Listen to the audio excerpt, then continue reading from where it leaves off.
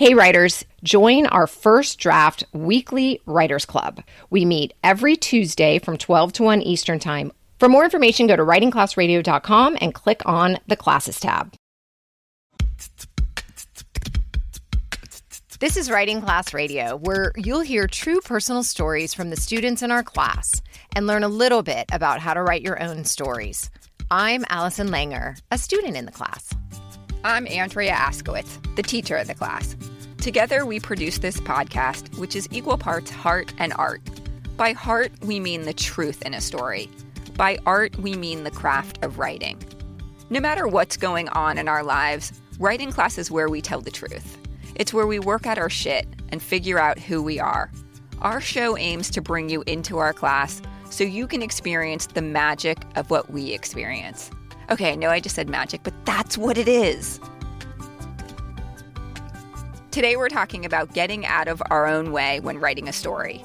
The writing process starts with getting the truth on paper. We write about situations or problems we're dealing with or have dealt with, something we're still trying to understand or resolve. The goal is getting to the reason we're writing the story and what the story is really about. I'm a huge believer in writing and rewriting. That's my process. A first draft is usually shit. Then the second draft, all the way to the 222nd draft, is usually still shit. But the 222nd draft is still shit? But those drafts are critical for telling the story well. But with all this writing and rewriting, I think sometimes we get in our own way. I always get in my own way. And in my way. And everybody else's way, too. I'm not a first draft girl. Writing an essay, as you know, is torture for me. I start weeks before it's my turn to read in class. I go off on tangents. I cut parts that students later say would make my story stronger. I add stuff nobody cares about. I put things back. Then you, Andrea, you say take it out. Another student says put it back. It's annoying and frustrating. And writing is just too fucking hard. Okay, that's the process for most people. The story you're about to hear is a little different. You may remember student Misha Morel from a few episodes ago where he read a story about Hurricane Irma, or from an episode called Comfort Zone where he told the story about his hairy ass. If you want to go back and listen, we'll list the Misha episodes on our show notes. Misha brought his piece to class a couple of weeks ago. When Allison and I heard him read it for the first time, we were pissed and jealous. One of our students said, "I quit." Here's Misha reading his piece, Bad Breath.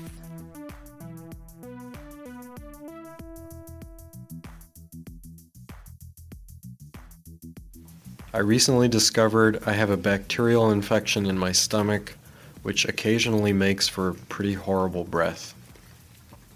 It's called H. pylori. Sometimes my girlfriend Maya will recoil when I kiss her. Ooh.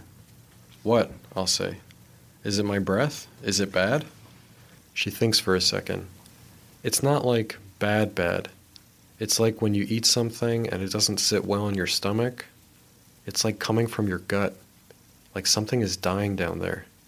It just kind of smells like shit. Okay, I'll say. I got it. Thanks. I'd caught whiffs of this for years. I think it started in my teens. I'm 27 now, and it seems to have gotten worse. My friends and my family have been mentioning it more often. I floss daily, brush 2 or 3 times a day, but the breath thing seems totally arbitrary. Sometimes I'll brush, floss, and gargle mouthwash, but there it is. Shit dying animal from my gut smell.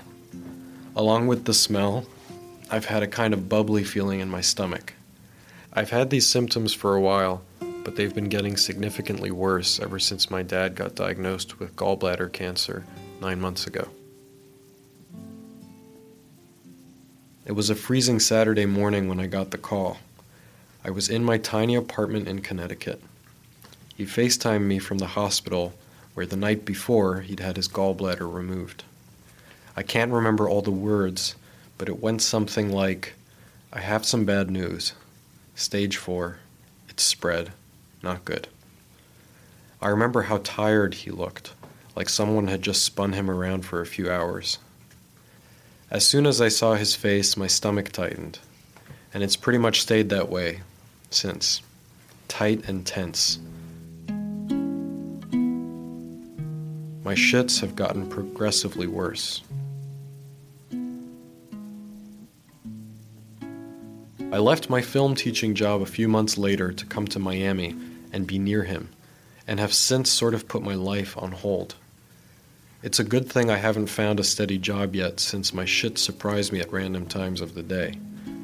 It's not like I can't take shits if I have a job, but it's nice to know I can take as long as I want on the toilet, and sometimes it takes a long time. I'll shit, think I'm done, wipe, and then tons more shit. Shits like you can't believe. Bubbling, gassy, let me the fuck out kind of shits. I'm certain it comes from the stress of seeing my dad fight for his life, all the ways it's infected my mom and him. He's a beloved dermatologist, but the chemo fucks with his ability to do surgery, his favorite part of the job, so he can't work anymore. He was an exercise freak, 40 miles a day on the bicycle at 4 a.m., 70 miles on Sundays, then a 5K jog, then a full day of work. He can't do that anymore. He does what he can, fights like a beast. Sometimes he plays tennis the day after chemo, really chasing the balls down. He's even started cycling once a week, 20-some miles. But it wears on him that he can't exercise as much as he used to, that he's gained weight. He hates that his hair has thinned. He hates the nausea. He hates the steroids they give him to handle the nausea. They send him on an emotional roller coaster, weekly bouts of depression. It eats my mom up too, maybe more. She's started getting back to work as a couples therapist, but sometimes cancels on her clients, because even if it's only for a few hours, she hates leaving my dad alone. I can see that she's terrified of losing him. One night we sat in the parking lot of Publix, and she began to cry. My stomach tightened up so much I thought I was going to pass out. Going with my dad to treatments makes me queasy. From the early morning drives where his mind wanders, nervously grappling with the week he's facing, the chemo, the nausea, the fear, to the elevator up to the infusion, seeing sick and broken-looking people, my dad staring at them, holding his mouth shut, because if he doesn't, he might just scream. And then, through the infusion itself, all the bags on the IV stand, the beeping, the needle, the hospital blankets, that fucking horrifying picturesque view from the chemo suite of the fountain and that flat, endless Miami landscape.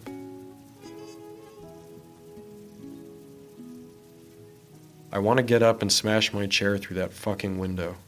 I want to scream, but I don't. I hold it in, and later on I go to the bathroom and I take a painful shit.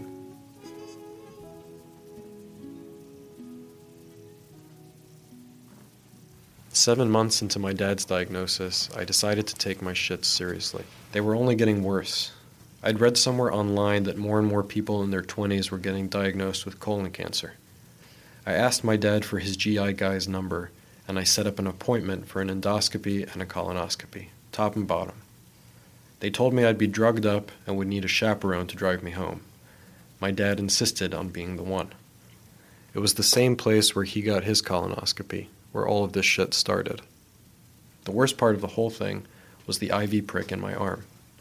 I told the head nurse, Paul, a guy with a thick Baltimore accent, that I apologize in advance for all the hair in my ass. He said, it's what gives us our virility. I was a little nervous, but then they told me to lay on my side and count to 15. Before I knew it, I was out cold. I had an amazing dream that I was in a jeep on a safari in the desert, taking pictures of rhinos. In the dream, although he was nowhere to be seen, I knew my dad was okay, that he was healthy and living happily with my mom. When I woke up, my dad was right by my side. The drugs made me feel so woozy and warm. I told him about my dream, and he smiled and held my hand. Then I turned to the nurse and asked if I could get the anesthesia over the counter. They laughed, but I was serious. I hadn't slept that well in so long. My stomach was so calm and so at ease. The doctor, my dad's friend, reassured us that he saw nothing of concern, no cancerous polyps, nothing to worry about. We'll have more results in a few days. So a few days later, when I was alone at home, my dad texted me from chemo. Doctor texted me results. You have a bacteria infection. It's called H. pylori. Can cause ulcers. Explains breath and shits. We'll need antibiotics. Is it big deal? I asked. No big deal, he said. I imagined him sitting there, the poison coursing through his veins, trying to distract himself with anything, hating being so vulnerable, hating that he needs to do this. My mom by his side, trying to stay calm, even though she wants to tear her hair out and beat the shit out of every single nurse who doesn't give my dad their utmost attention and care. And there goes my stomach, bubbling and curdling. I texted him back. How's it going over there? Going fine, smooth. We'll be over soon. Good, I said. I love you, Dad. I love you too, he said.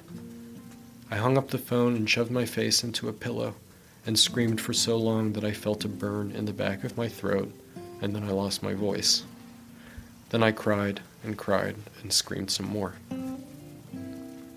I have a feeling that not letting the screams and all the tears out is what's making my shits worse.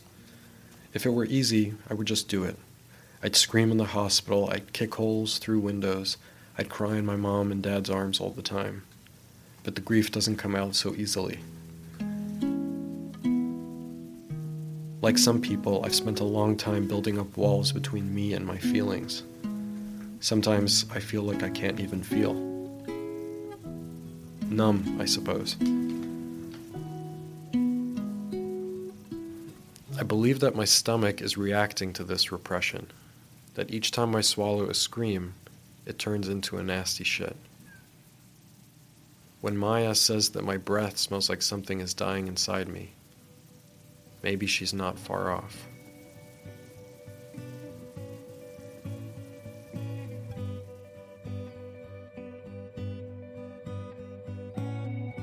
I will find the artist inside me. Now the walls are swaying and crumbling. That story is so beautiful. It felt so intimate. Usually in class, after a student reads, we go around the table and everyone gives feedback. This time the class had very few edits. I know this wasn't an easy story to write, so I asked Misha how he did it.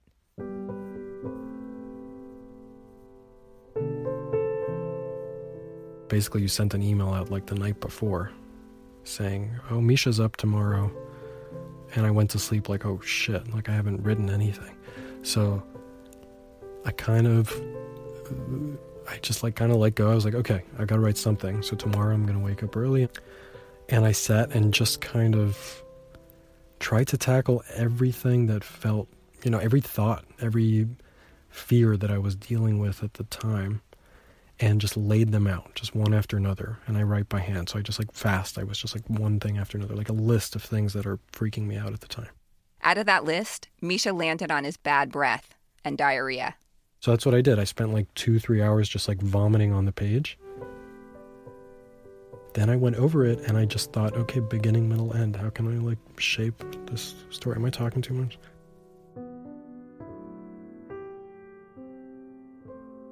I looked at the beginning. I thought, okay, in the beginning I bring up this issue of my stomach and my bad breath. And then in the middle, I'm kind of diving into what that makes me think about, which is how I feel like the emotional problems that I repress have a physical manifestation.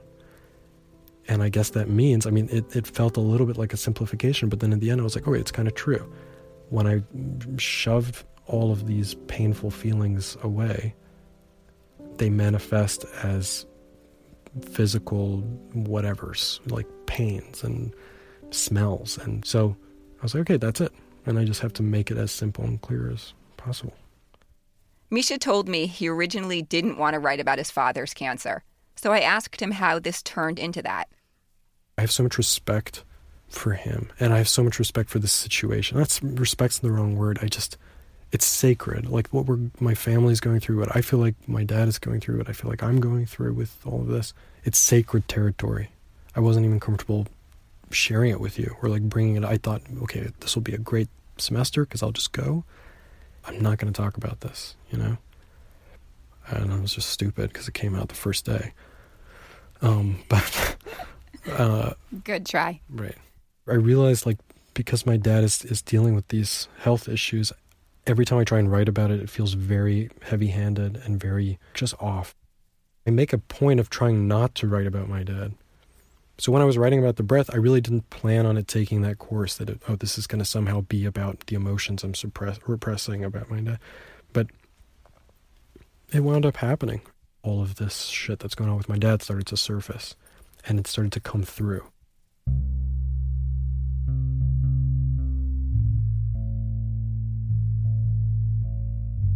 I didn't have time to second guess myself. I didn't have time to censor any of these things. That's what happens in your class. When you give us a prompt, basically it's a distraction, which disarms me and then makes me open up without really planning to. So I start writing about the weather, and before I know it, I'm talking about, my hairy ass. Whatever this says about me, I can write so much about my body and like insides and the disgusting things I find about my body and sex and just like sounds and farts and shit. And like, it's so easy to access. I've spent most of my life just being like really immature and talking about that with friends. That's what's fun for me to talk about. But the physical stuff gives me permission to talk about the stuff I thought I'm not allowed to, or the precious territory of my dad. Because I'm scared of writing about that and the disgusting imagery of like my diarrhea and all that. I bring all that out, and then I'm like, okay, now I'm out in the open. I feel pretty free to just talk about anything at that point. So I've already outed myself so much.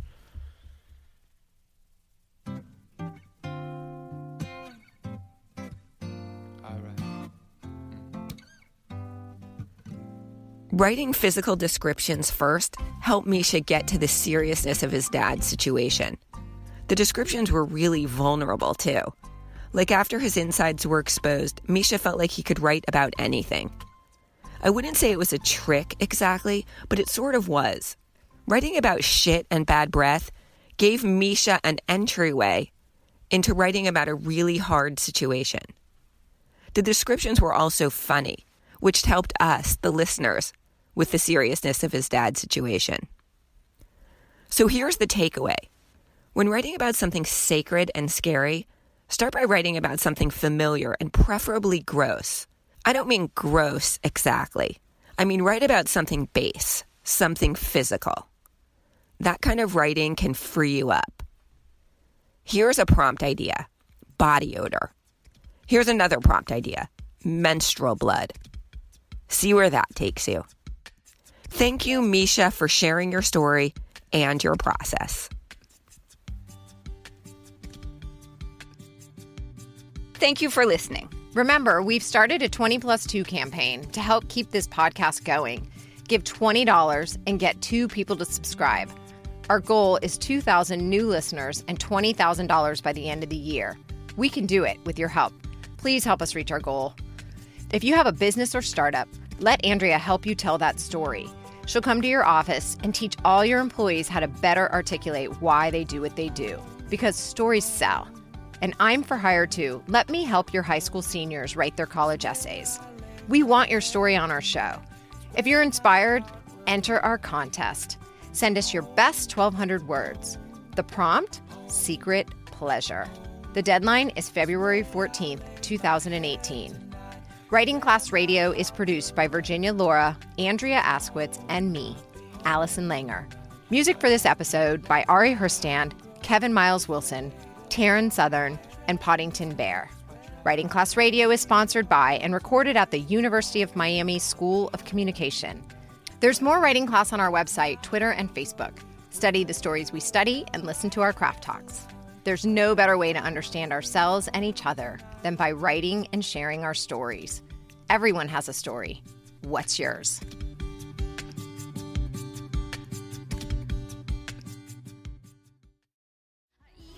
Veggies and fiber cereal, but nothing will dispose of all my raw material. I make myself a cup, 16 ounces of Joe, and just like magic, it starts to flow. Gotta poo, I really gotta poo. A cup of Joe always helps it all pass through. My poo, my poo, my poo. Ain't the only one who knew coffee makes you poo. You looking to make the most out of this life and optimize your personal wellness? Then check out the Natural Man Podcast. Join me, host Mike C., as we explore all areas of human wellness, physical, mental, and emotional. Learn strategies to optimize your own well-being and be in the driver's seat of your own health. Remember, your doctor works for you. Learn biohacks, neurohacks, ways to improve sleep, and ways to optimize your body and your mind. Check us out on Apple, Spotify, the Fountain app, and at naturalmanpodcast.com.